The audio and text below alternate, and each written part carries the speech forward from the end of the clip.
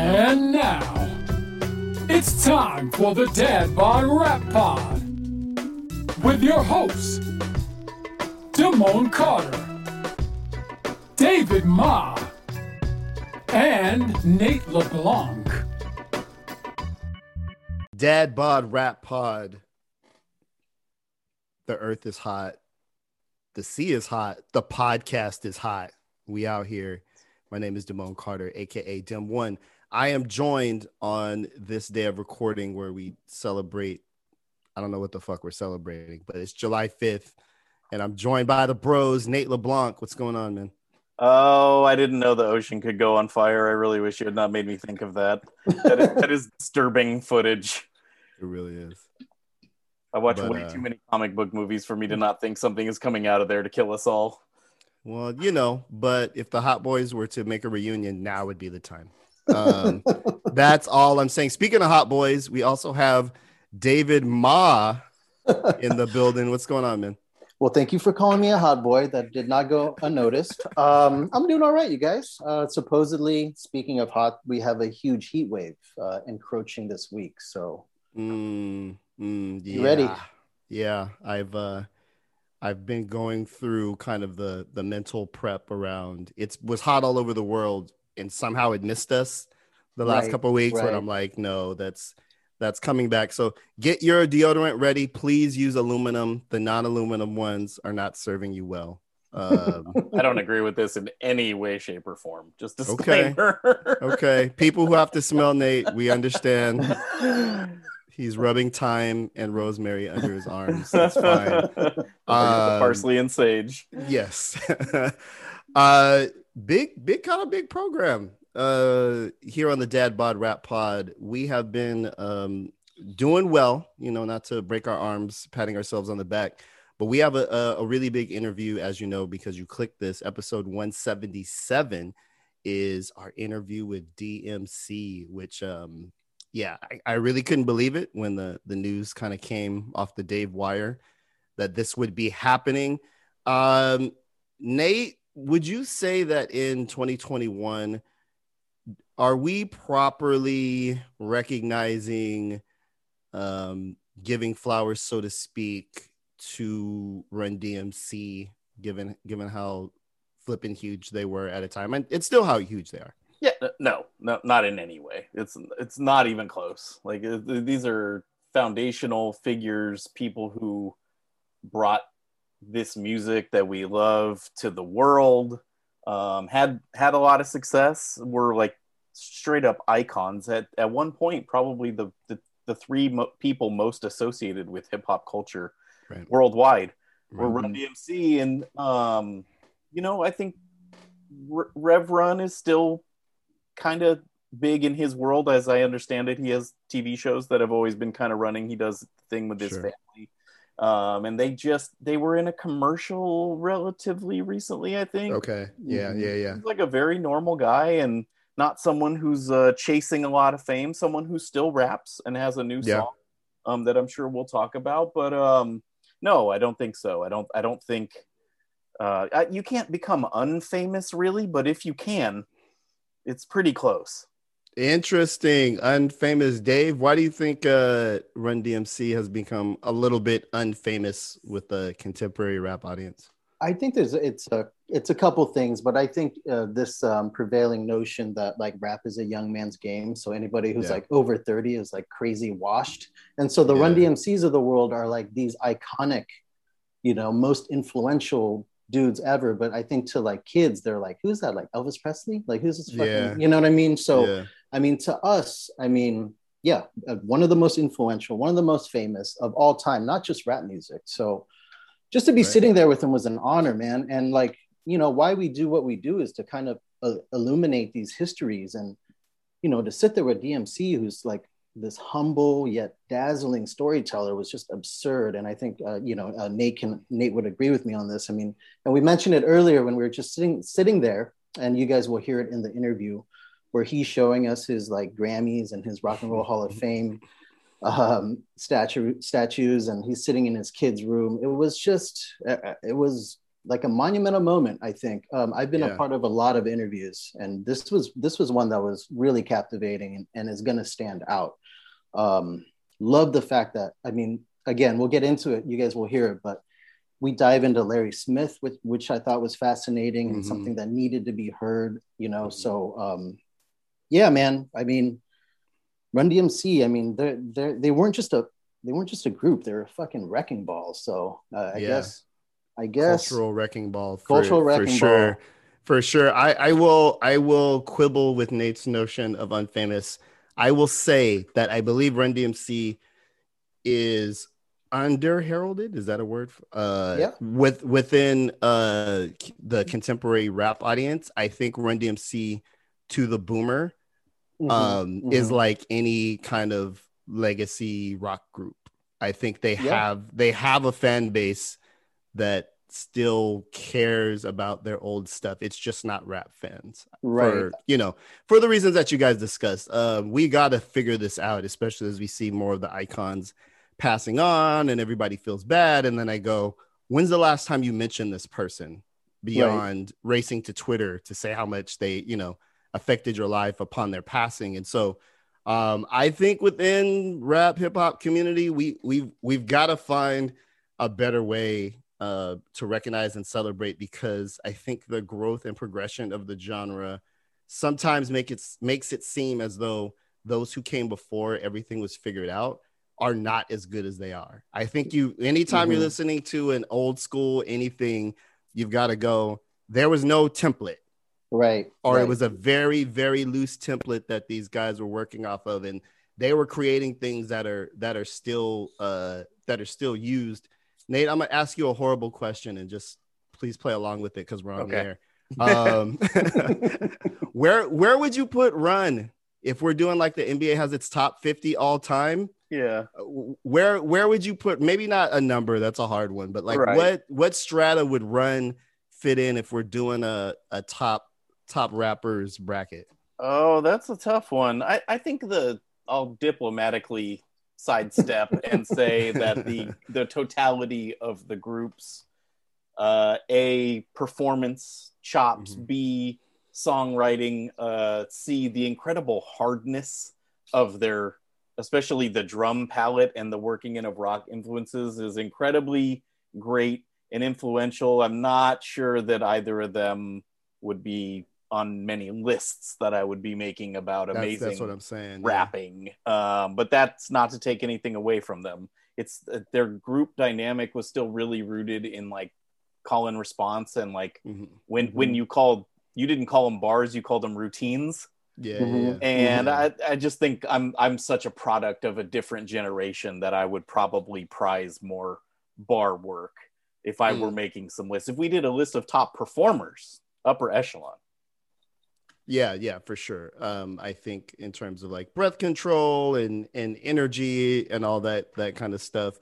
Dave, what is your kind of like, if you were going to introduce someone who had somehow never heard of Run DMC, what would be the track that you would introduce somebody to? Because I would definitely stray away from Walk This Way or rock box or something like that, but like, what would be your like, hey youngin, let me show you how dope they were at this particular time?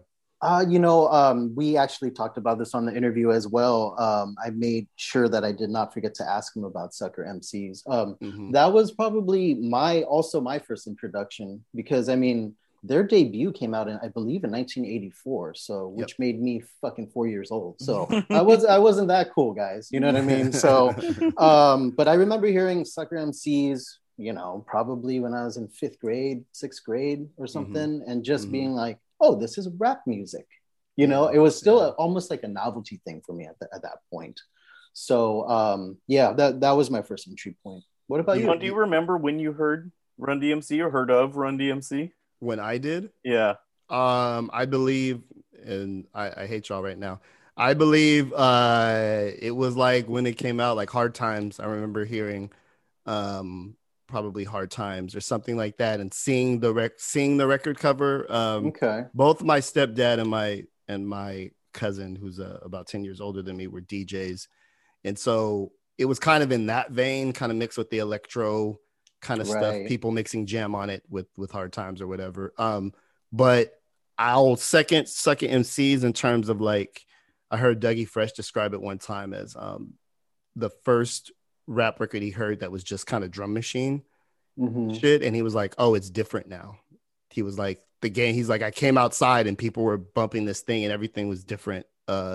Because prior to that, you know, the kind of disco R&B influence was still very prevalent. And I think what Run DMC deserves incredible praise for is, I think you mentioned this, Nate, is introducing a certain type of hardness into rap music and showing how, obviously with like Rick Rubin's genius behind them as well, but solidifying what it meant to be hard on a rap record. When you hear NWA and Ren and Ice Cube's sternness, I go back to Run DMC and like the things they had to be picking up from them. Nate, would you agree? Sucker MCs, what's your Run DMC cut that you? Yeah, I mean, you can kind of take anything in that realm. Peter Piper also, just so like mind melting, amazing rap song. Just to be different, I'll go Peter Piper. If you want to describe to someone without like playing them like a Park Jam tape, like what routine based rhyming is. Like you could easily play that. We're a little bit past that time. They're kind of hearkening back to that time, right? And again, and not to keep tipping things from the interview because the interview is great and we really want you guys to listen to it. But Run DMC is that one of those guys who's still like, I wish you guys could have been there for the non-recorded time in rap, which is what people who in that first recorded wave of rap always say. Is like they were trying to be like those guys, and then the next guys were trying to be like them. And this is a lineage, and they're a really huge, really important link on the chain that brought rap out of, you know, just the communities that it was created into a much wider stage. And we have to talk about them also as like fashion icons, like pitchmen and businessmen, and like it's not just because their music was so hard and their personalities were so magnetic. They were really smart and they made a lot of good decisions that really paved the way for so many people who came after them. So I think a lot of that, just like their best records are like huge bursts of energy. Like it's hard to feel down when you're listening to a Peter Piper or a Sucker MC. You just like have to go in there and start nodding your head and just being like, God, these guys are so great. It's so I'm searching for another word, but it just has amazing energy to it. And that energy was felt literally all over the world. Yeah. Reverberations of that energy. Did you guys talk about it's tricky and the weird renaissance of that particular song? I was ready for that question. It's very interesting to see with a group like that, what songs kind of do penetrate the zeitgeist in a 2021. And for them, it's tricky, which is so weird to me. But and Questlove was tweeting about this the other day, that like that in the end of the day might be their legacy song. How do we feel about that? I remember kind of being a fan of that song, but also like it's a little bit. I wouldn't play it when I DJ. Right. There's a lot of other records in the bag. Okay.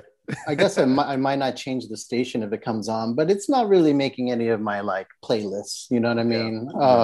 But I mean that, you know, when things just become entry points, all it needs to do is just to be picked up in a big movie. You know what I mean?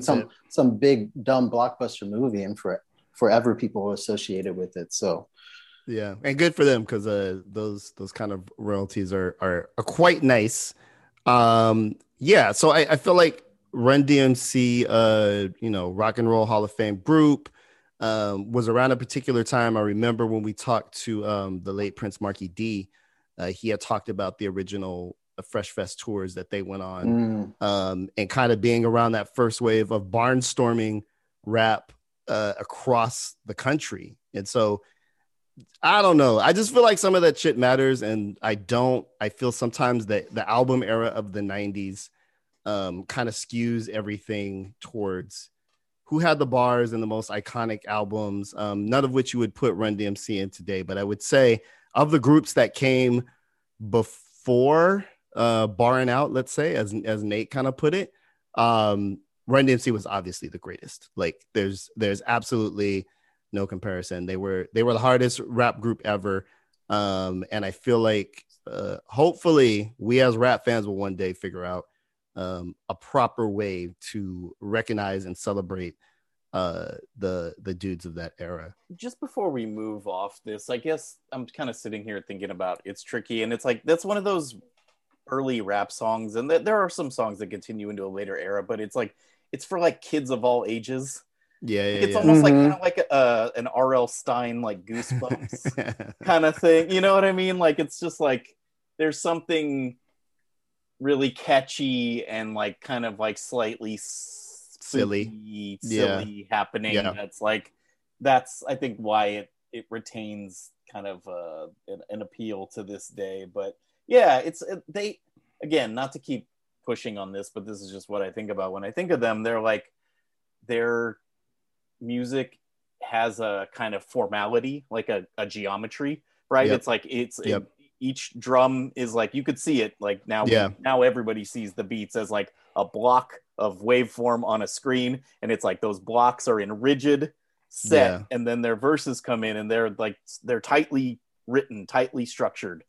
And so there's something about it that gives their music a kind of a simplicity, which is very hard to pull off, right? Like there's no one even like trying to do that now, because it's just something that like hip hop kind of already accomplished. But I think there's something about their music that will always appeal to children or younger listeners. And I don't have kids, so I don't know if I can test this, but I would imagine that a lot of the people who listen to the show are rap dads. Like was that some of the first music that you would play for your kids to show them what rap is? Oh man, I always feel like songs like that that the kids put it into this bracket of like, oh, that's the goofy old timey stuff, right? You know what I mean? Like that's the like the Monster Mash. Yeah, right. Well, there's a wholesomeness to it. You know what I mean? Like that's what is going to show up on like Space Jam 3 or something. You know, right. And so there's something to be said for that, I think. And just the iconic nature of how they look too, and the logo. Before we close, we got to mention that it was perhaps the most iconic logo in rap history, has been kind of appropriated and memed out over the years. But again, it was 6 letters. They were all aligned, to your point, Nate, within blocks. Right. Their fashion sense was new and creative, but also you could copy it. The rappers from before then, you weren't going to wear Melly Mel's sparkly vest. You know what I mean? Like the rappers of the going like a Road Warrior. Exactly. Right. That kind of funkadelic kind of sensibility of wild glamour. Run DMC compressed that into something that was very street smart and also attainable. And so, they're icons, obviously. And, we're super juiced to have them or have DMC on the program to talk to Nate and Dave. So let's get into it. This is our interview with bona fide hip hop legend from the group Run DMC, Dad Bod Rap Pod.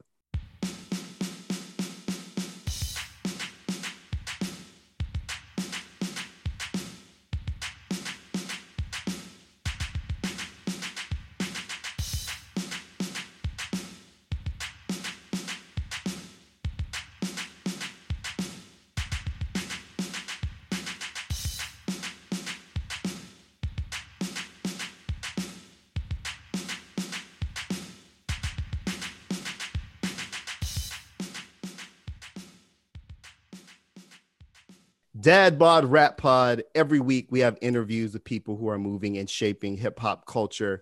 This week is no different. We have bona fide hip hop legend joining us in Zoom, DMC. What's good? Hello. What's happening? Hey, man. How are you? I'm good. What's happening? How y'all doing? Doing well. Thank you so much, man. Just honored to even be here with you right now. What's going on? Where y'all located? San Jose, California. Oh, nice. I like it there. Oh, thanks, man. That's Nate, by the way. Yeah, real pleasure to meet you, man. Huge fan. And I just kind of want to Friends. I don't like the word fans. That's like the F word. Your friends who happen to like what I do. Hey, right, we'll take it. Yeah, man. I'm honored that you'd even say that, man. Thank you. So yeah, so we're great friends. Yes. And you guys being such pioneers, throughout the chronology of hip hop, was there a point when there was an artist or a moment or an album that made you sense that rap was changing? And what was your reaction? What was your reaction to that? The biggest one was 2 times, basically. It was when Rakim came out, and then when Daddy Kane came out. When Rakim came out, I sensed there was a huge change in the way recorded rap would be done. He took it to another level, not just technically and lyrically. He sonically changed the essence of hip hop. It went from making a record to even it wasn't just saying a rhyme, it was perfecting a rhyme. So that was the thing where I was like, whoa, something going on. And I would listen to it. Oh, it's been a long time since it over and over, like his whole thing, I was over and over and over trying to grasp what that is. But then the seal or the nail in the coffin was when Big Daddy Kane came along. Because now it's like, oh my God, it's 2 of them. What's going on? But I remember when Daddy Kane came out with Ain't No Half Stepping, it took the idea of what Rakim was doing with, I was familiar with Rakim because Eric B was using a lot of the break beats that was common in hip hop. Mm-hmm. You know what I'm saying? Just that, James Brown drummer thing. But then when Daddy Kane used that sample, I forgot the name of the group. The Emotions. Yeah, it brought a whole nother vibe, signifying that there was still probably another 2,000 places for hip hop to go. And when Rakim came along, it was like, all right, this is cool. I'm gonna be rolling with this. This is the next thing. So I'm gonna be rolling. I'm gonna be riding along with this wherever hip hop's going. If this was going, I was here at the beginning of this. But when Daddy Kane came along, I remember my sound man, Ronnie Ray, rest in peace. He passed away of cancer 2 years ago. We came off the road, and Ray went home. I went home. We would put our bags down and just go back out in the hollers because we love being home. So I went and picked up Ray.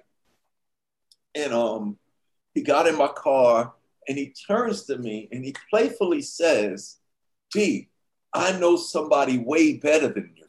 And I looked at him and I was like, F you, F you, like, we going back and forth. But then he took the cassette of Ain't No Half Stepping and he put it in my car.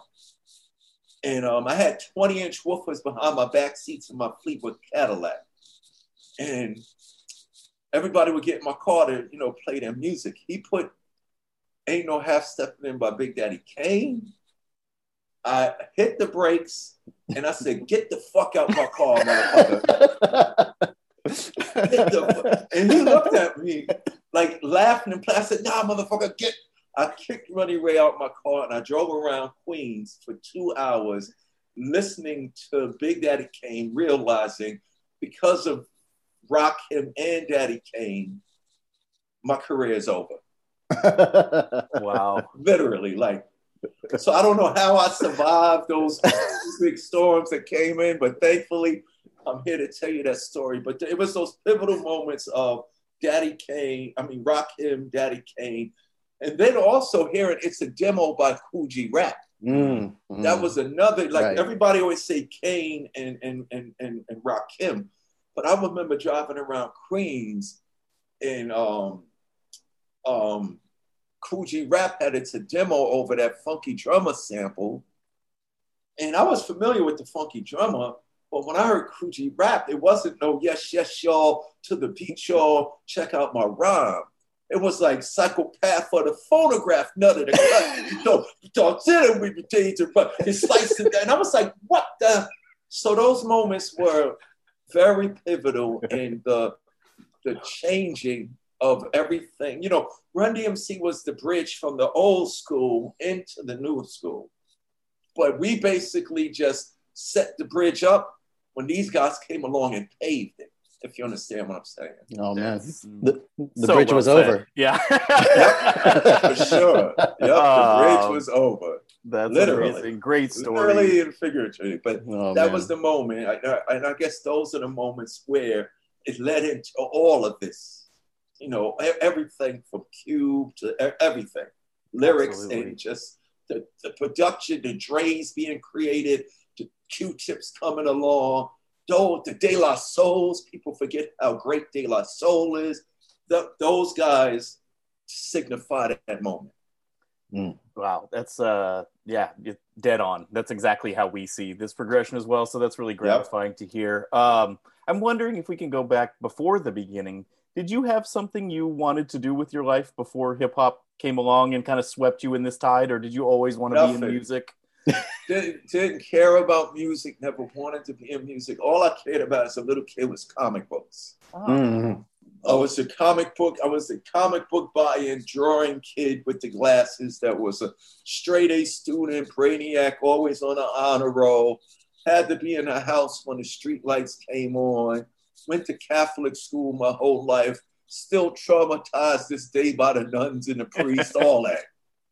So as a kid, all I could do was draw, but I didn't see that as a career. I love reading my comic books. Marvel comic books was a huge influence. And then the other thing that I basically only cared about was like the Hollywood monster movies, like, you know, Bela Lugosi, Boris Karloff, Frankenstein, the Wolfman, the Mummy, Creature from the Black Lagoon. And the other thing that was a big part of my life was the Japanese Godzilla flicks. So I basically was just a little kid who was into these comic books. And when hip hop came over the bridge from the Bronx, at the time, it wasn't even a showbiz thing to me. Because I was into comic books, I was like, oh, shoot, you could tell stories about who you are over music. And then hip hop gave me an outlet to where, you know, I'm not in a gang, I don't sell drugs, I didn't get arrested, but hip hop gave me a platform to at least, even if I didn't fit in, let people know who Daryl was. So for me, it was more of a communication thing. But if it wasn't for, you know, I had no idea what I wanted to do. I knew I was going to go to school. All right, I'm smart enough to go to school. So I picked St. John's University. When I got accepted, I wrote a rhyme about it. Not for a record. I just wrote a rhyme about it. And it wasn't until later when Run said, D, go in the booth and say your newest rhyme on Sucker MCs, where I introduced myself to the world. Wow, man. Well, thank you so much for that story. You know, there's just so much history to cover, so we're going to jump around a little bit. But we'd be remiss not to bring up Larry Smith and, you know, his work with Russell and the Fat Boys and Houdini and all that. And Run DMC, of course. Blow, Jimmy Spicer. Larry Smith is the greatest producer ever that nobody knows about. Yeah, one of those scenarios. There was a movie, a documentary about this guitar player that was from Mexico or somewhere a couple of years ago that was so influential, but nobody knew he was. Larry Smith is the greatest hip hop producer ever. And the reason why I say that is he held down 83, 84, 85, and 86, because you got to include him. He did Run DMC's first two albums by himself, and then he did Houdini's album by itself. But to really drive that point home clear, you know, you can't forget about what he did with Run DMC. He did Sucker MCs and he did Rockbox. Wow. He did It's Like That, Hard Times, and he did King of Rock. Like, his versatility was unmatched. But also he did Freaks Come Out at Night. He did Friends. He did 5 Minutes of Funk. He did his resume in that short period of time was a music that defined music. Like Larry Smith made the Bomb Squad said we was trying to be loud like Run DMC. No, you were trying to be loud like Larry. But the reason why Larry is so good is because he was a musician. The best producers are DJs and musicians because all they do is know music. Mm-hmm. So Larry Smith is instrumental in a foundational entity on the acceptance and growth of hip hop to what it is today. Especially, I mean, DJ Premier, he always name drops Larry. Pete Rock, the best producers know. Jermaine Dupri, who toured, who was just a dancer for our first 2 years out there, was highly influenced by the sounds of Larry Smith. Do you think if his name was like Blastmaster L or something, it would have made a difference? Like, do you think that part of his anonymity is based in like using his government name and having a fairly common name? Well, no. I think that's a beautiful thing. Beautiful thing. He was just Larry Smith. What happened was this: when Larry left Run DMC and continued to solely focus on Houdini, Rick Rubin comes along. And Rick Rubin is involved with one of the greatest albums in hip hop, the Raising Hell album. So here's what happened. Because of Walk This Way, Larry gets lost in the discussion. But there's no Walk This Way if there's no Rock Box or King of Rock. That's what made it possible. Walk This Way isn't the first rock rap record. It's a tongue twister. The first rock rap record is Rock Box, which is the first rap video on MTV. That's all Larry, who recruited Eddie Martinez from Quiet Riot to come play the guitar. And that's 84. 1985, we do King of Rock. I'm the king of rock. You know, and what was Larry's gift was, he was the producer who said, what do you want to do? And I was like, we got to make music louder than Billy Squier's Big Beat. That Rockbox motivation was trying to be bigger than Billy Squier's Big Beat, which is a phenomenal breakbeat that everybody from Kool Moe Dee to the Cold Crush Africa Bambaataa would play for the MCs to run their mouths. So when we was doing Rockbox, now that we in the music business, we was like, we don't want to just sample Billy Squier's Big Beat, let's make it over. So we made Rockbox. Originally, it was just the bass line, the bells, and the drums. I actually programmed the beat on a DMX drum machine. Oh, wow. It's like, D, okay, you know what you want to do? Here's the kick, here's the snare. He hit the Metrodome thing, tick, tick, tick, tick. And he said, hit the kick and the snare, do the beat. I went, boom, bend, boom, boom, bend, boom, boom, bend, boom, boom, bend. And he said, stop. And I stopped and it kept going. The beat was playing. He picks up the bass because he was a bass player. Do, do, do, do, do. He put that on, and then he went to the keyboard and started going ding, ding, ding-a-ling-a, ding, ding, ding-a-ling-a-ling. And then he just said that the guitars were supposed to loop in and out. But him and Russell, once we left, me and Run leave, we lay everything. Him and Russell take it upon themselves to, let's leave the guitars on through the whole record.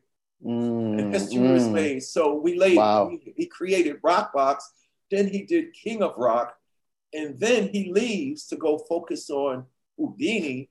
Rick Rubin comes in the picture. So by Rick Rubin being involved with the phenomenal Aerosmith event and the album that had My Adidas on it, which didn't just change music, it changed everything about commercial and marketing and bit. So since Rick was involved there, to this day, when you think of Run DMC, you think of Rick Rubin, because Larry Smith gets lost in the discussion because nobody never sat down and discussed how phenomenal Rockbox is. Rockbox is, there's no Walk This Way if there's no Rockbox. Man, thank you so much for that. I mean, you just named so many classics upon classics. And, Nate and I were talking before the program, and I want to ask you, what do you remember most about the making of Sucker MCs, the time and space in your life, and just the sessions, the recording? All right. Sucker MCs, I wasn't even supposed to be on it. Wow. Why do you think I'm so short at the end? That was a record Run had written for himself. Wow. What had happened was Run originally was a solo artist. He was the son of Curtis Blow, DJ Run. So Russell was getting Run a record deal. Run had recorded this record called Street Kid. And I hope somebody sees this interview, and I hope somebody can, go down into the basement and pull up the reels, because it wasn't digital. There was no Pro Tools. It's real 2 inches and 1/2 inches. I hope somebody can go find Run's recording of Street Kid. Run comes to me and says, yo, I made my first record, D, and he plays me this record called Street Kid. I'm just a street kid, street kid. It's just talking about, most of the records back then were like message records, ghetto records. Life in the ghetto's messed up, living in the ghetto. So Run had this record called Street Kid. During that time, we were just hanging together playing basketball. He discovered that I was a DJ. My first love was a DJ. I wanted to be Grandmaster Flash. So he would come over my house. I would DJ. I knew how to do all the quick mixes and all of that. But he didn't know at the time I was also writing rhymes. So Run comes over and discovers my rhyme book. It says, whenever my brother lets me make a record, I'm putting you in my group, whatever. That was in 8th grade, beginning of 9th grade. So in 12th grade, after going to 2 separate high schools, me and Run didn't go to the same high school. We went to the same elementary school, but never hung together. So 9th grade, he says, this is good, D. Whenever my brother lets me make a record, I'm putting you in my group. Yeah, whatever. I don't even hear what you're saying because I don't do this. I was like, you do this, Flash does this, Curtis Blow do this, Mo D does this. I'm just Daryl. But he was a man of his word. We graduated. He calls up, yo, D, instead of me just putting out my solo record, you write really good. I want to make a record with you. So he says, I want to make her, based on the success of The Message and Planet Rock, Joe said, yo, we're going to do a record called It's Like That, and that's the way it is. And Run knew I was a very smart, studious person. I was a straight A student. So he said, we're going to make this demo, just write about how the world is. Just write me a bunch of rhymes about how the world is. So it's like homework for me. So I wrote it. In the meantime, he had to go to Russell and convince Russell his knucklehead friend Daryl is good. But Russell only knew me as his knucklehead friend. No, Joey, no. I come up and say, Run, here's my rhymes, this and that. We arrange It's Like That the way it is.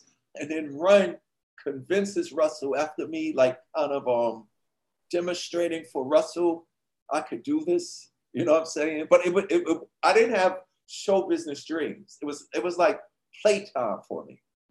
So Russell said, okay, since he wrote these rhymes, I'm gonna let him do the record with you. But behind my back, he wasn't gonna let me tour. Run still was gonna tour, not as Run DMC, it was gonna be Run the MC. Wow. It was one of those things, remember in the 80s, all the dance records was sung by Martha Wash or Martha. The fat black lady sung all of those hit records in the 80s, but the slim model chick who couldn't even sing toured and did the videos. So Russell was going to do that with me because Run's DJ was going to be this lady called Lady Blue. It's so complicated. Wow. His DJ, Russell was going to make his DJ be this lady. There was a DJ from England who was big on the England scene, but big on the hip hop scene here in New York called Lady Blue. So Russell was like, Lady Blue's going to be your DJ. It's going to be Run the MC, and you're going to have a pantomime breakdancer. So when Run heard that, he was like, no, please, Russell, I don't want no silly. So he was like, D, you got to come through. You got to convince Russell. So we go in and we do It's Like That. We finished. So now Russell says, Run, you got to do the B-side. Run already had all the rhymes for Circum C's. So Larry Smith produces the Circum C beat, which is actually Action by Allison Williams. Allison Williams was an R&B singer on Russell's label, Orange Crush Records, and it was Action. I'm a lady on the move. I need action. But the song started. It was a really weak beat, R&B disco thing. Larry just flipped it and put the hard kicks and stands on it. So Run goes in and does his lyrics, and he says, D, you go in the booth and say a rhyme because I got to prove to Russell that you can really do this. Because Russell said he could write. Y'all did the switching off. That was easy. But he said, D is not an MC. So I was like, I know, you're trying to get me in trouble. Russell already mad that I'm here, you know, because everyone, it was like, D, go over there and sit down. D, get out the way. D, get out the booth. Like, I was just a distraction to Russell. He's focusing on making his brother, you know, incredible. So long story short, I go in the booth and Run just says, I'm like, I don't have a rhyme about sucker MCs. So Run just says, say your newest rhyme. Well, my newest rhyme is a rhyme that I had wrote when I got accepted to St. John's University. So I went in there and I said that. And when I came out the booth, Russell couldn't stop bugging me. So what I remember about Sucker MCs is originally it was just going to be It's Like That with DMC on it. And then Sucker MCs was the B-side record with just the leader of the crew on it. But I came through so cool with with the DMC rhyme that Russ was like, okay, now here's what it's going to be. It's not going to be Run the MC no more. It's going to be Run DMC because at the time I was using the initials of my name because I changed my name from Easy D to DMC because of Grandmaster Caz from the Cold Crush because his initials was GMC. He was a big influence on me. So everything worked out in the end. Dude, thank you for that. Yeah, incredible story again.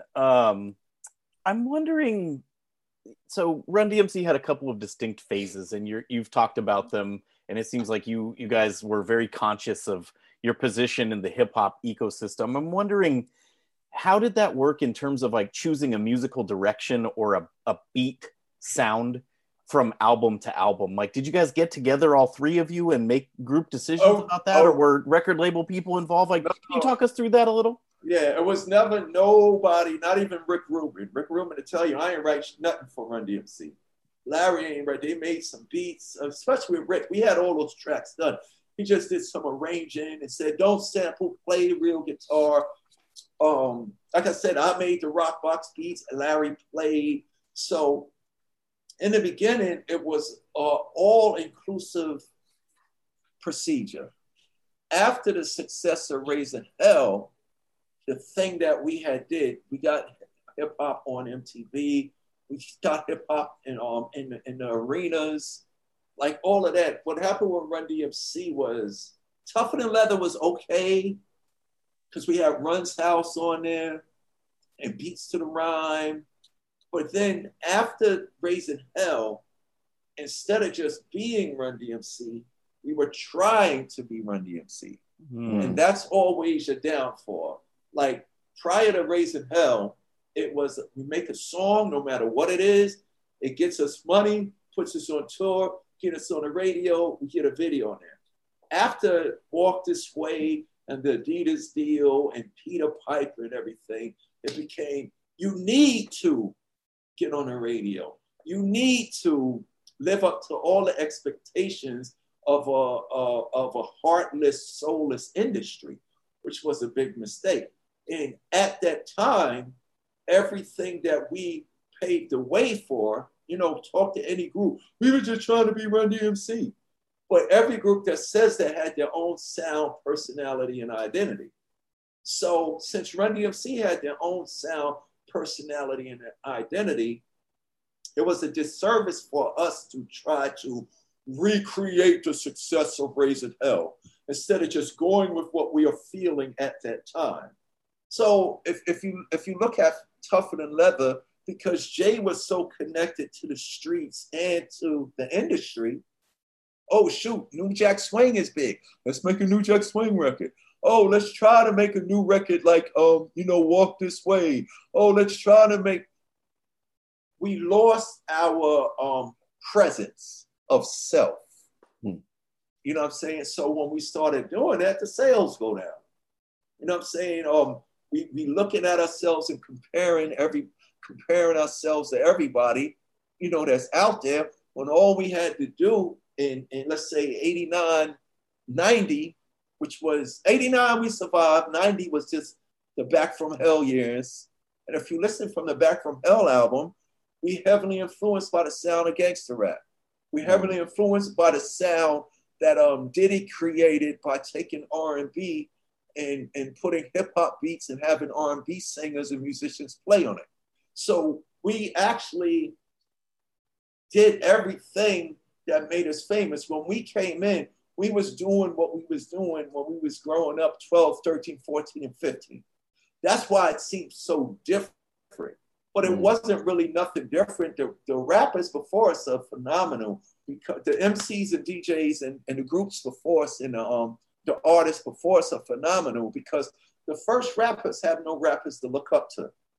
They were the first. So when they get in the music business, because they're in the music business, they started changing who they were. And what I mean by that, their idols, because there's no rappers to look up to, is Stevie Wonder, Parliament Funkadelic, the punk rock groups, and the rock groups, the hair bands. That's why Flash and if you look at Zulu Nation album cover, they look like Parliament Funkadelic. That's because that's what they were influenced by. If you look at Grandmaster Flash and them, they look like Sid Vicious and the punk rockers, and they look like Van Halen in them. When you look at us, who are our influence? The breakdancers, graffiti writers. So we wore tracksuits and we wore the Kango hats and the gazelles. So our influences was Flash and them before they became recording stars. So now we get recording star status, and just to maintain chart positions, just to fit in to the very thing that we didn't want to fit into the first place, we started letting not cultural, we started letting industry influence dictate the next. We got to make a radio record. You know, my manager's friend, he always said, man, Sucker MCs was a radio record. That shit was so dope, the radio had to play it. But that's missing now. And that started to dominate our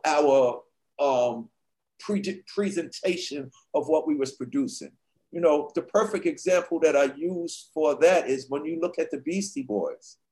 The Beastie Boys wasn't a white rap group trying to act like a black rap group. They were rapping, but every element was who they were as people, even as they grew every year. You know what I'm saying? From Paul Revere to fucking Intergalactic. But they wasn't making those records to get any positions. They was growing with who they were. We got to a point where, oh shit, you know, it was more encouraging. Rakim and Daddy Kane and all these cats ain't our competition. They're our influence. Like, yo, they doing what they do. We need to go harder. But that's not going to work if we're not, you know, and nothing against it. I don't hate New Jack Swing. It's just not for me. You know what I'm saying? So, I mean, you can talk to a multitude of people at that time and say, what the hell is Run DMC doing? These are the guys that made fucking party people. Your dreams have now been fulfilled. Get out your seat and let's get ill. That's right, y'all. We're not just rough. We're more than tough. And when it comes to rhymes, I don't care how lyrical you are. You know, those were subliminal shots to all of y'all. Yeah, have all the cadences and shit that you want. When it comes to rhymes, we got it. And that's all we need. You know what I'm saying? Oh, so man. It became, you know, everybody gets influenced by the industry. The key to your success is do what David Bowie does. Do what you want to do. Right. Wow. That was amazing, man. Thank you so much. You mentioned Jay being connected to both the streets and the industry. So I just want to talk a little bit about Jay. We know about his influence, you know, with the world, but we also know that he was an influence within Run DMC as well. And I just want to get your thoughts about, you know, what comes to mind when you think of Jam Master Jay, your friend and partner. He was the sound, he was the flavor, he was the vibe, he was the spirit, he was the essence. And you know, you can't get no deeper than that. He was the glue of the yin and yang. You know, when you see the picture, the martial arts picture swirl thing with the two things and so Jay's the line in the middle that holds it all together. You know what I'm saying? He was our security, because when me and Run first started, we're not street dudes. So by having Jay in the group, we get free security because the Hollis crew, the dudes from our neighborhoods coming along to make sure we don't get robbed or stuck up. So I never had to worry about my gold chain I never had to worry about sticking up because Jay's boys at Hollis Crew is coming to make sure that he's all right. And if Jay's there with us, that means we're going to be all right. So Jay was the whole idea of what this urban street culture represented, but he was also the artistic, fashionable. Me and Run was all over the place when we first started the group. We saw the way Jay dressed, the way Run DMC dressed is how DJ Hurricane from the Beastie Boys and Jam Master Jay was dressed in the 9th grade. Godfather hats, gold chain, Adidas, track suits, leather suits. That's how Kane, shout out to DJ Hurricane and Jay, was going to high school. So when we started doing our first shows, it was always, we need a wardrobe. And me and Ron would go, yeah, Russell, we need a wardrobe. And we would point to Flash and them and go, well, we ain't wearing that. And we didn't know what it was going to be until one day Jay comes out his house. He got the 4-speaker JVC box with the 2 cassettes. He got some on the Run DMC tracksuit. He got some on the black Levi's. He got some on the white on white Superstars. He got the Godfather hat on. And when we saw Jay come out his house for one of our first performances, that's our wardrobe. So, and Jay was also the thing that allowed us, when you saw Run DMC, you didn't see celebrity. You saw something that was familiar to you. Oh, that's my uncle. Oh, I know a kid, even if he wasn't from New York. Oh, I know a kid that comes down south every year dressed like that. Or I was in a service with a guy from New York who dressed like that. Or I went to school, I went to college. My uncle's from New York. He dresses like that. So Jay was the familiar connection of when you saw Run DMC, you saw something that you was part of and not above, or you didn't see something that was showbiz. Jay kept us normal. That's great. Wow. I'm going to preface this question by stating that I don't like Christmas music, and so you can probably guess where I'm going with this. Right. Are you surprised or not surprised, or how do you feel about Christmas in Hollis maintaining relevance as like an anthem for those of us hip hop kids who never like Christmas music, and it still being a relevant part of the season every year? I'm super surprised. When they first approached us, it was, no, we're not doing that. You're trying to make us fake. You want Christmas rap. Oh, what are you trying to do now? First, you're going to do Saran rap. You're going to disrespect rap in commercials. Y'all don't know what this is about. This is a serious thing here. We're not doing no Christmas rap record. And that was the attitude of it. No, y'all trying to commercialize us and destroy our culture. We didn't want to do anything that was fake. But all that changed when our publicist at the time, from Rush Artist Management, Bill Adler, said, you really need to think about it, because he just said, I think this beat would be good to rap over. So when he put that beat on the turntable and that thing said,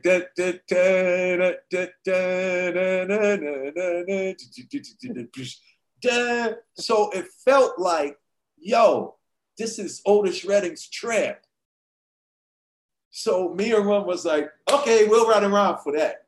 You know what I'm saying? But I'm surprised at it because I thought it would just be a thing that would be done that year. The only time they would bring it up if they talked about the Special Olympics. I didn't think it was going to go anywhere on an album with Whitney Houston and Bruce Springsteen, just to name a few. So our thing is, what the hell are you trying to do? You're trying to make us corny. But years later, as I look back, somebody recently told me, for the rest of this universe existence, prior to Christmas in Hollis coming along, there was only 2 things that stood out year after year annually for Christmas. Those 2 things are the black dude and the white dude. The black dude was a guy named Nat King Cole going, chestnuts roasting on an open fire, Jack Frost nipping. That's the black guy. And then every Christmas, the white guy named Bing Crosby would be sitting there dreaming of, I'm dreaming of a white Christmas. You got the black guy and the white guy. Now, Run DMC come along with this hip hop Christmas song. So for the rest of existence, it's Nat King Cole, Bing Crosby, and Run DMC. You would never thought that this genre or these DJs and MCs would add something to the culture of a traditional holiday, not just music. This is it's part for the rest of existence. Christmas in Hollis is there. It took hip hop from the streets of the Bronx to right sitting there. I'm talking about this is iconic American, the historians and everybody write about these things.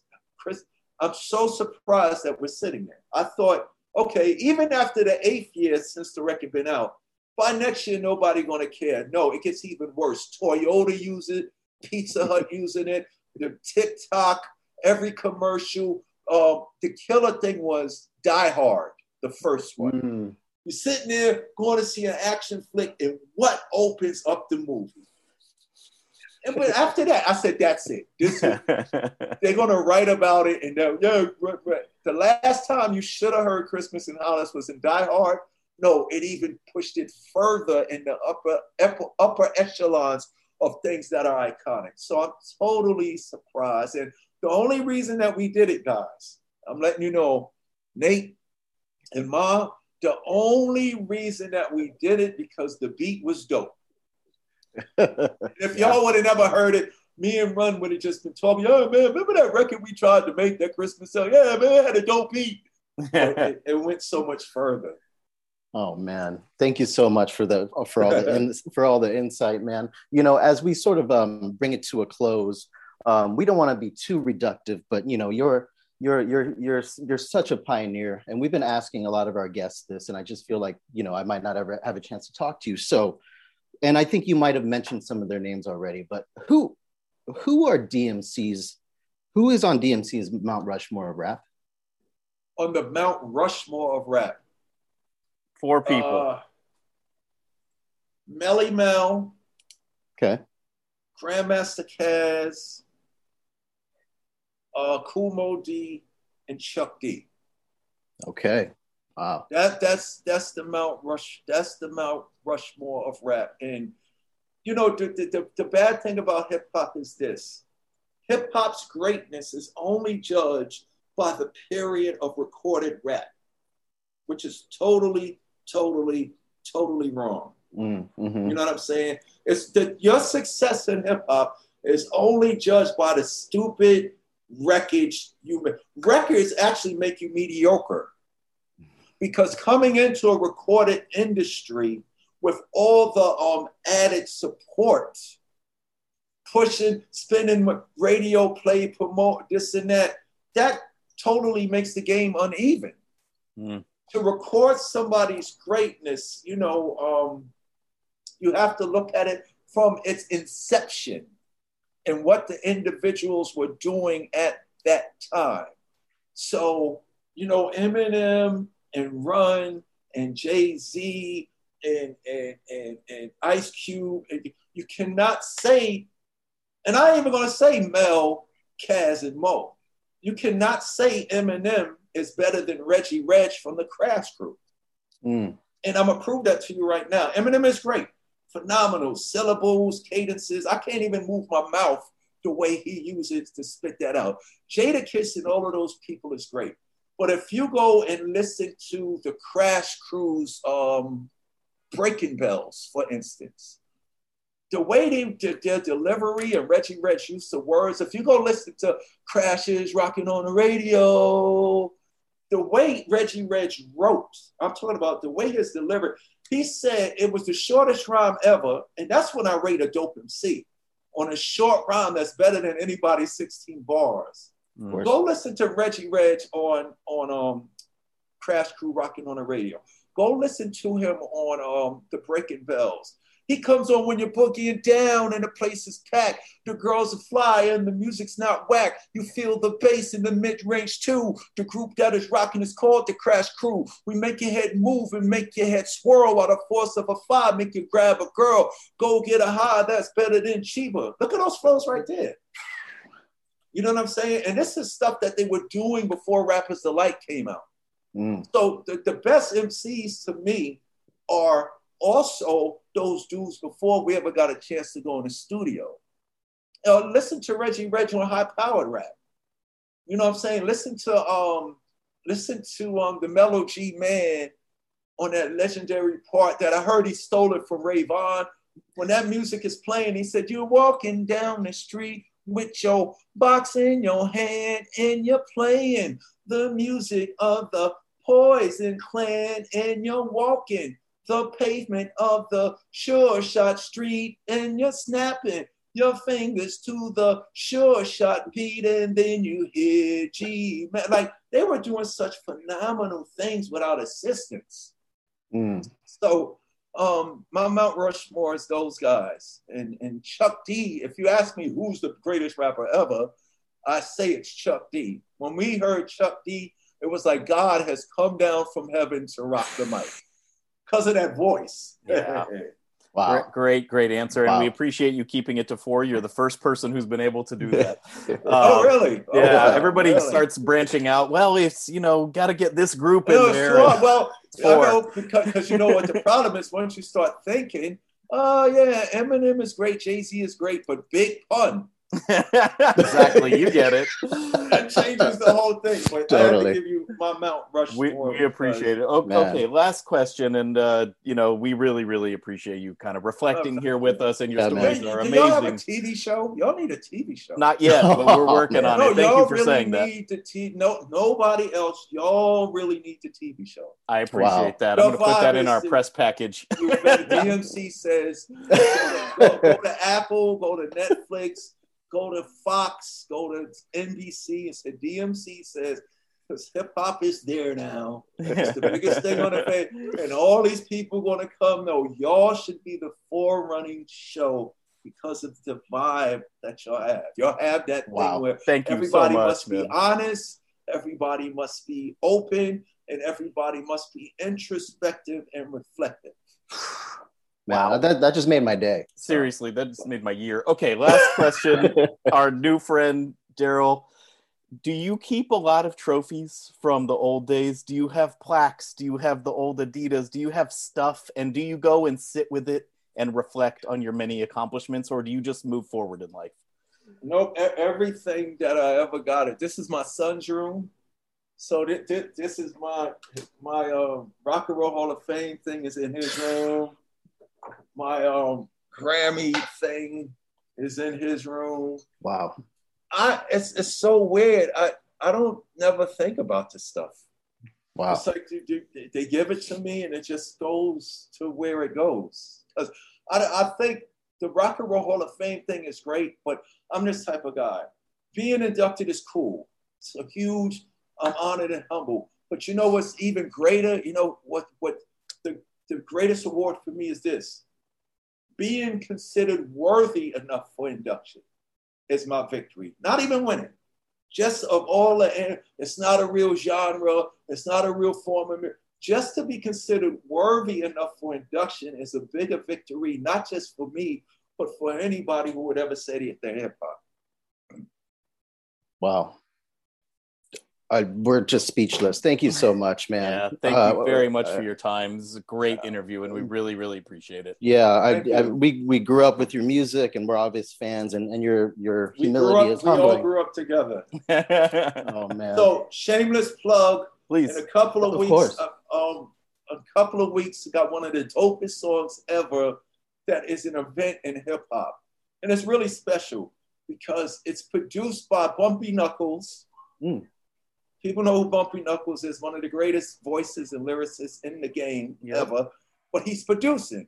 Bumpy Knuckles has produced a song featuring DMC, Chuck D, Ice-T, and drumroll, the immortal and incomparable DJ Jazzy Jeff. Wow. coming soon. It's Wow. an event, and the song is called "Me and My Microphone." Wow. Cannot wait to hear So that. you got 4 different genres. You got a political rap, you got commercial rap, you got underground production, you got Wow. a DJ on the record, and then you got gangster rap. Now, how could that all work together? Let me just say it does. So coming soon, Me and My Microphone, featuring some of your best people you love. Can't wait, man. We Amazing. cannot wait. And yeah, we just want to say thank you. A million thanks, man. This Thank you. This is amazing. I'm Right. left speechless. All So right. thank you. All right, keep my contacts anytime you want commentary. If you got a question, reach out to me. Really, Oh, really man. appreciate that. 100%. Thank you so much. Thank you Enjoy so your much, evening. man. Yeah. Cool. I'll see you in San Jose soon. Yeah, let's do it. Hell yeah. Bye-bye. Thank you. Thank you, Bye, man. thanks. You got it.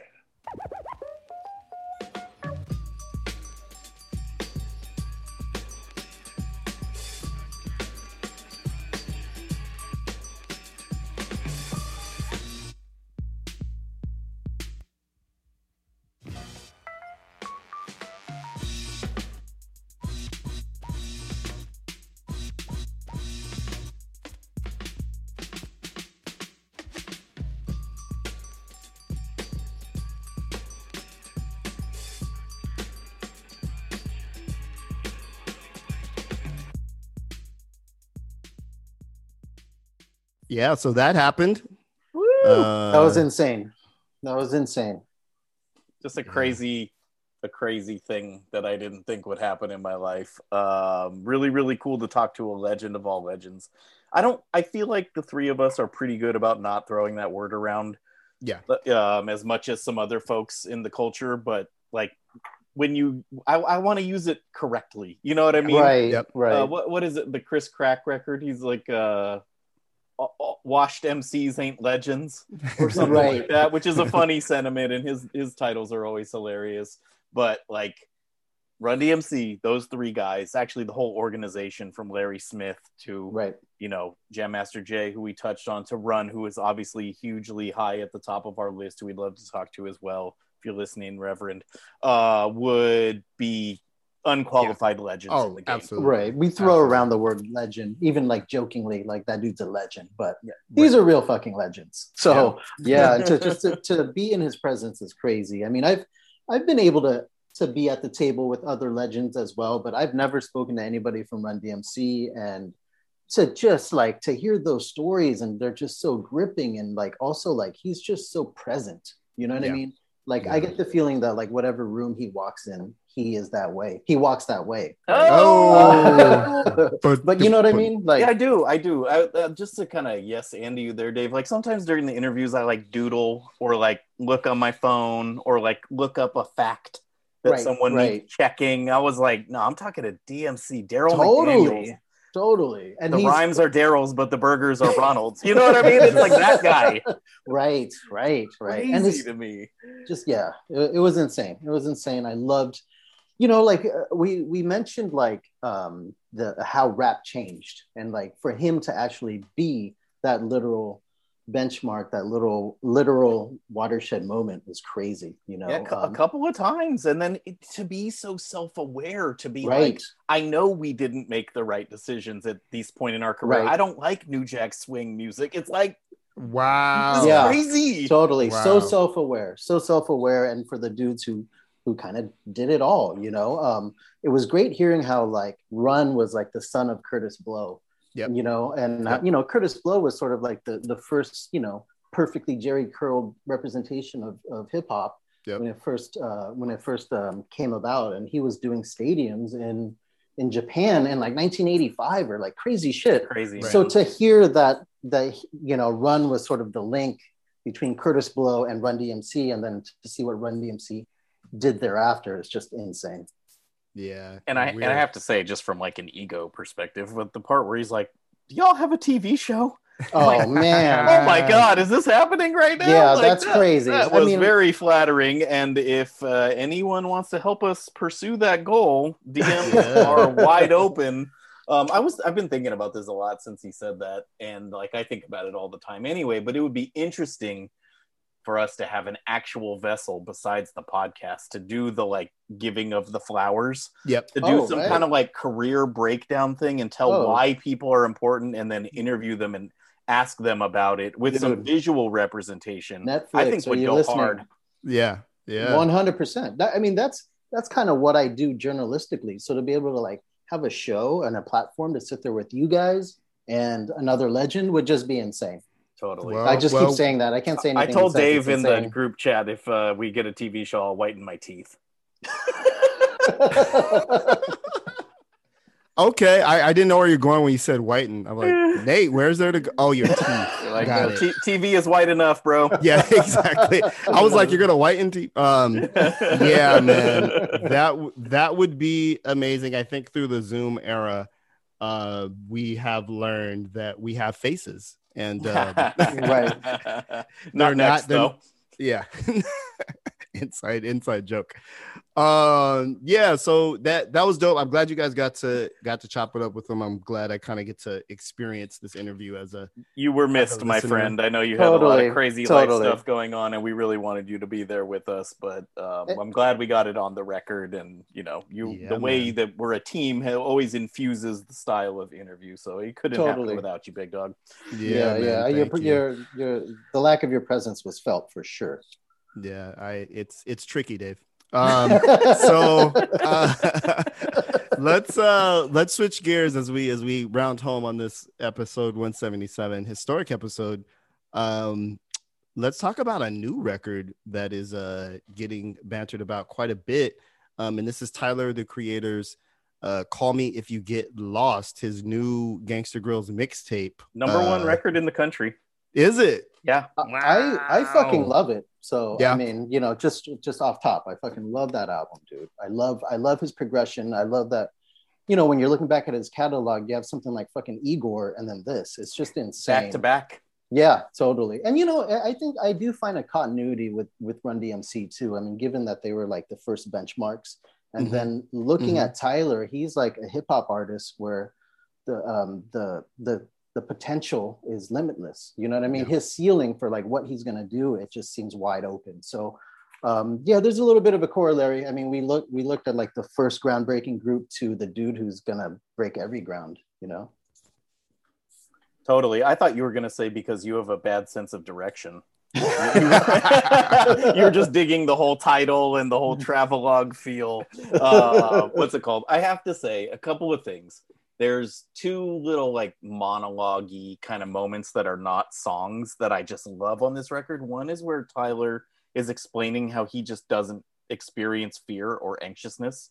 He just does things, and like how life has like completely like he has bent reality to his will. He has made the life for himself that he wants to have as a like scared, anxious person. I just like love hearing that and seeing the results of it.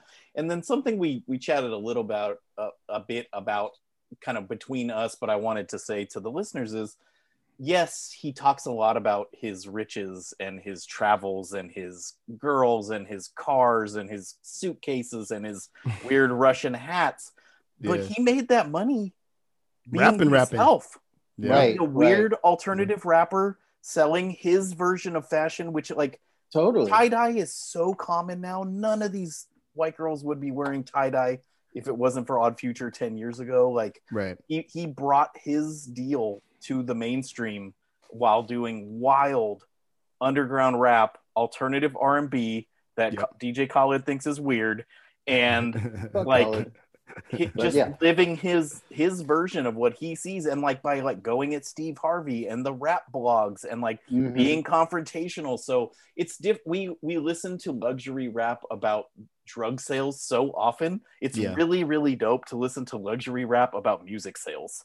Totally.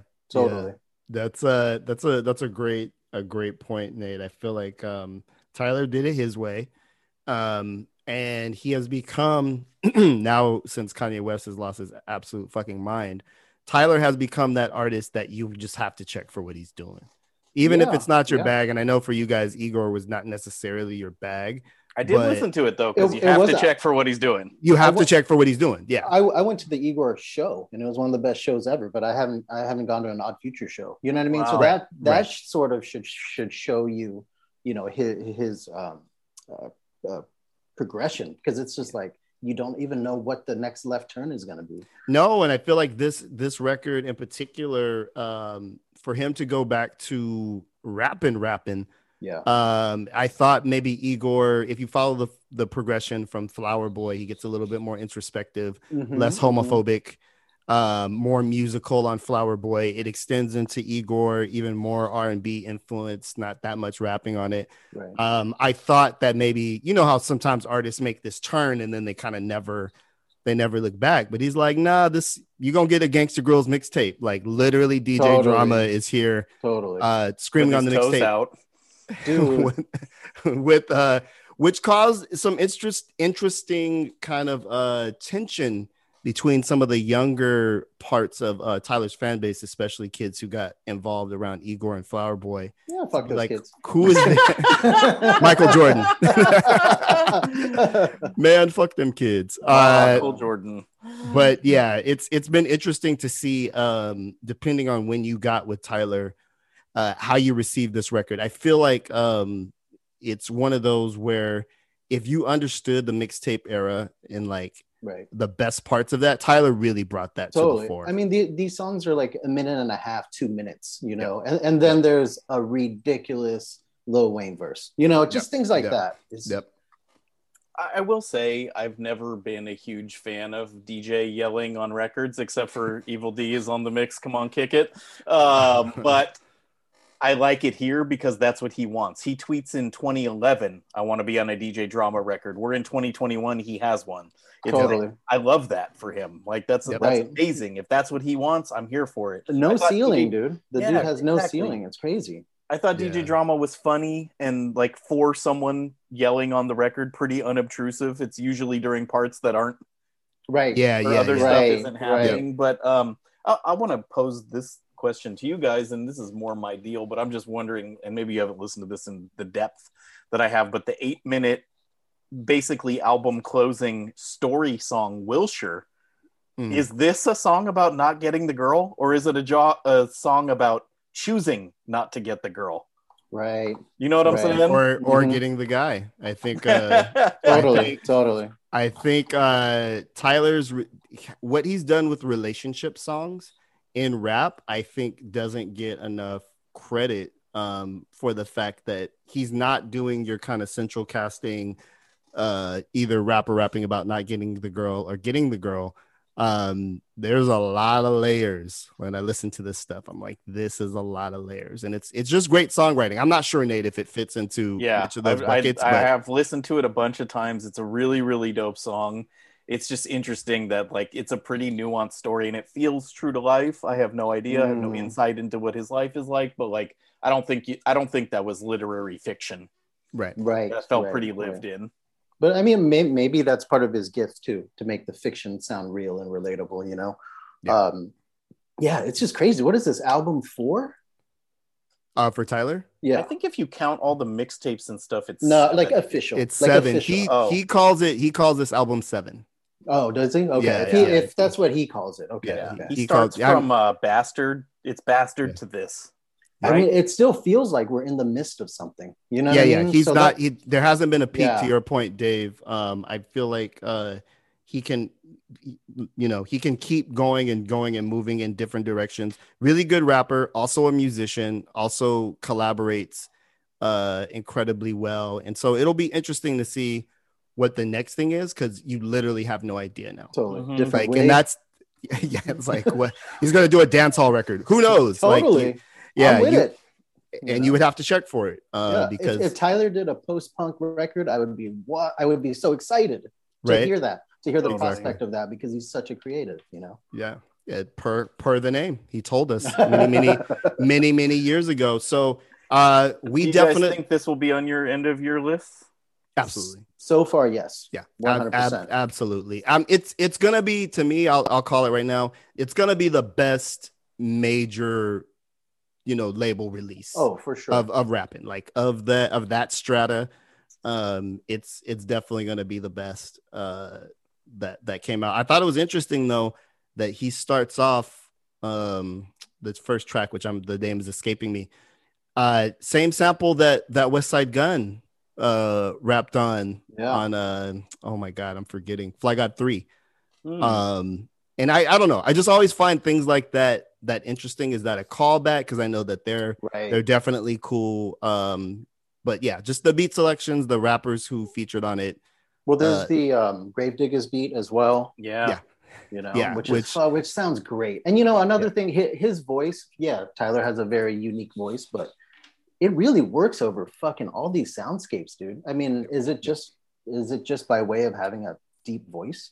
Right. As a deep voice person, I don't know what you're talking about, Damone. But there are other people. There are other people with deep voices that it doesn't always work. So I think him sort of refining his voice as an instrument too is something to look out for. I'm glad you said that, Dave, because something I really wanted to say when we talked about this, he has gotten markedly better as a rapper. Totally. He's a much better rapper than the kid who we first heard. As you would think, he grows up in the industry. He's refined his entire skill set. He's gotten a lot better at everything. But I think where the record, it's a pretty damn rapidy rap record up until a certain point, and then he starts to introduce the kind of chamber pop elements and blend it with this new, or this current kind of beat thing that he has in mind, and that's where I think the record sets itself apart from other. If he had done a straight up mixtape and just rhymed over other people's beats or whatever, like it was the 2010s, this would be a cool curiosity.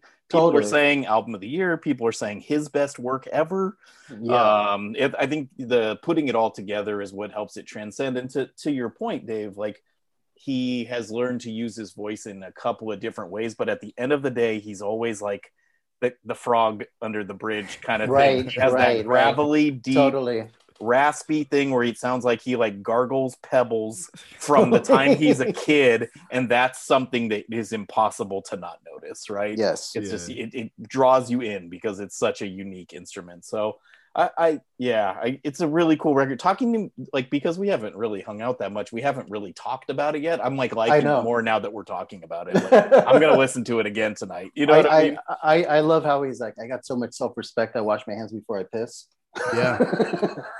he was ahead. He was ahead on that trend. I feel like it will be one of the album of the year candidates, and I also feel like, you know, it's interesting to see how a record influences others. I don't think Igor is not necessarily something that you could that's fairly easy to imitate, right? Because it's so damn musical. But I'm interested to see if this kind of sparks this kind of postmodern reverential mixtapey thing with other folks. It'll be interesting. I only personally, besides Evil D, DJ Drama is one of the few that I can tolerate the shtick from. He says cool, weird, funny stuff. Whereas a lot of times unexpected things that make it tolerable. Yeah. It's not Funkmaster Flex literally just like screaming at you where you're like, I was gonna say he's actually the least dramatic. You know? And I think we all appreciated Kid Capri's contributions to Damn. That was like the modern touchstone for this. But that was a little bit strange, and I tweeted about this very early in the run, and Kid Capri got at me on Twitter. Like, I was like, that was kind of weird, and he's like, it's adult Capri. Oh, that's so good. Well, West Coast artists typically don't do that. You know what I mean? We are that is something that culturally there isn't a West Coast DJ that screams as such. But yeah, we're happy to see the link up happen, and just interested to see where Tyler goes in his career. You know, but we're like you, excited. We're coming to the home stretch of the year, guys. There's gonna be, we're running out a year basically. Yeah, summer's halfway over. It's crazy. Is there anybody coming out? Is there anything that we should be? I just know that last week was really slow for music probably because of the holiday weekend. So Yeah. For me, it's kind of nice. We often say like, God, I wish they would stop releasing music so I could catch up on some stuff. Yeah. It kind of was like that on Friday. Totally. Well, So fuck, man. Good. Hopefully, to answer your question, Damone, perhaps Kendrick, if that happens. No Kendrick till 2025. You just gotta let go of I don't see it, but I think I don't know. I would see them wanting to tour next year. Right. You know what I mean? Like, interesting is the being back outside thing where everybody needs to go make money and get out on tour and tour their quarantine albums going to stop them from recording. Yeah, I think so. I mean, Freddie Gibbs, when I spoke to him, was like, I made the best music of my life and could not perform any of it for a year. Yeah. So it seems like now that's what he's going to do with this intense tour schedule. Yeah. And like, how the fuck do you write brilliant songs like while you're on the road? I guess it's been done, but definitely more difficult. I'm just interested to see if that's kind of the catalyst for it's so weird. They used to be like, oh, I have to get off tour so I can make a new record. They're like, I got to stop making records so I can go on tour, because that's like the economics of the industry. I'm about to say, when we stopped paying for records, that's when the touring became central. But yeah, you know, we're holding out. We're holding out for more dope releases. There's been a bunch. We try our best to keep you abreast of what the fuck is going on in the hip hop genre. You can connect with us on Twitter at DadBodRapPod. You can also connect with us on Instagram at DadBodRapPod. Do we have any mugs left? Nate, can you look in the cupboard right now and see if we got mugs? I believe the link is still live, but we are getting down to it. Yeah, so get your early Christmas shopping done now. The last of the limited edition. Thanks for everybody sends the pictures, even if you don't send them publicly. Some people just send them to us, which is still cool. But yeah, it's been a cool little way to connect with folks. It's nice to see people using them. And it's I think we're kind of coming to the end of that cycle. Okay, but we'll have definitely some more merch for y'all in the coming future. Shout out to Stony Island podcast network and our podcast benefactor Open Mike Eagle, who is back on the road, and I don't anticipate us ever seeing again. We're actually going to kick it with them soon. That's right. When the show comes to San Francisco. So shout out to the entire network. The movement keeps moving on, and we're glad to be a part of it, as we are the Dad Bod Rap Pod. Shut up.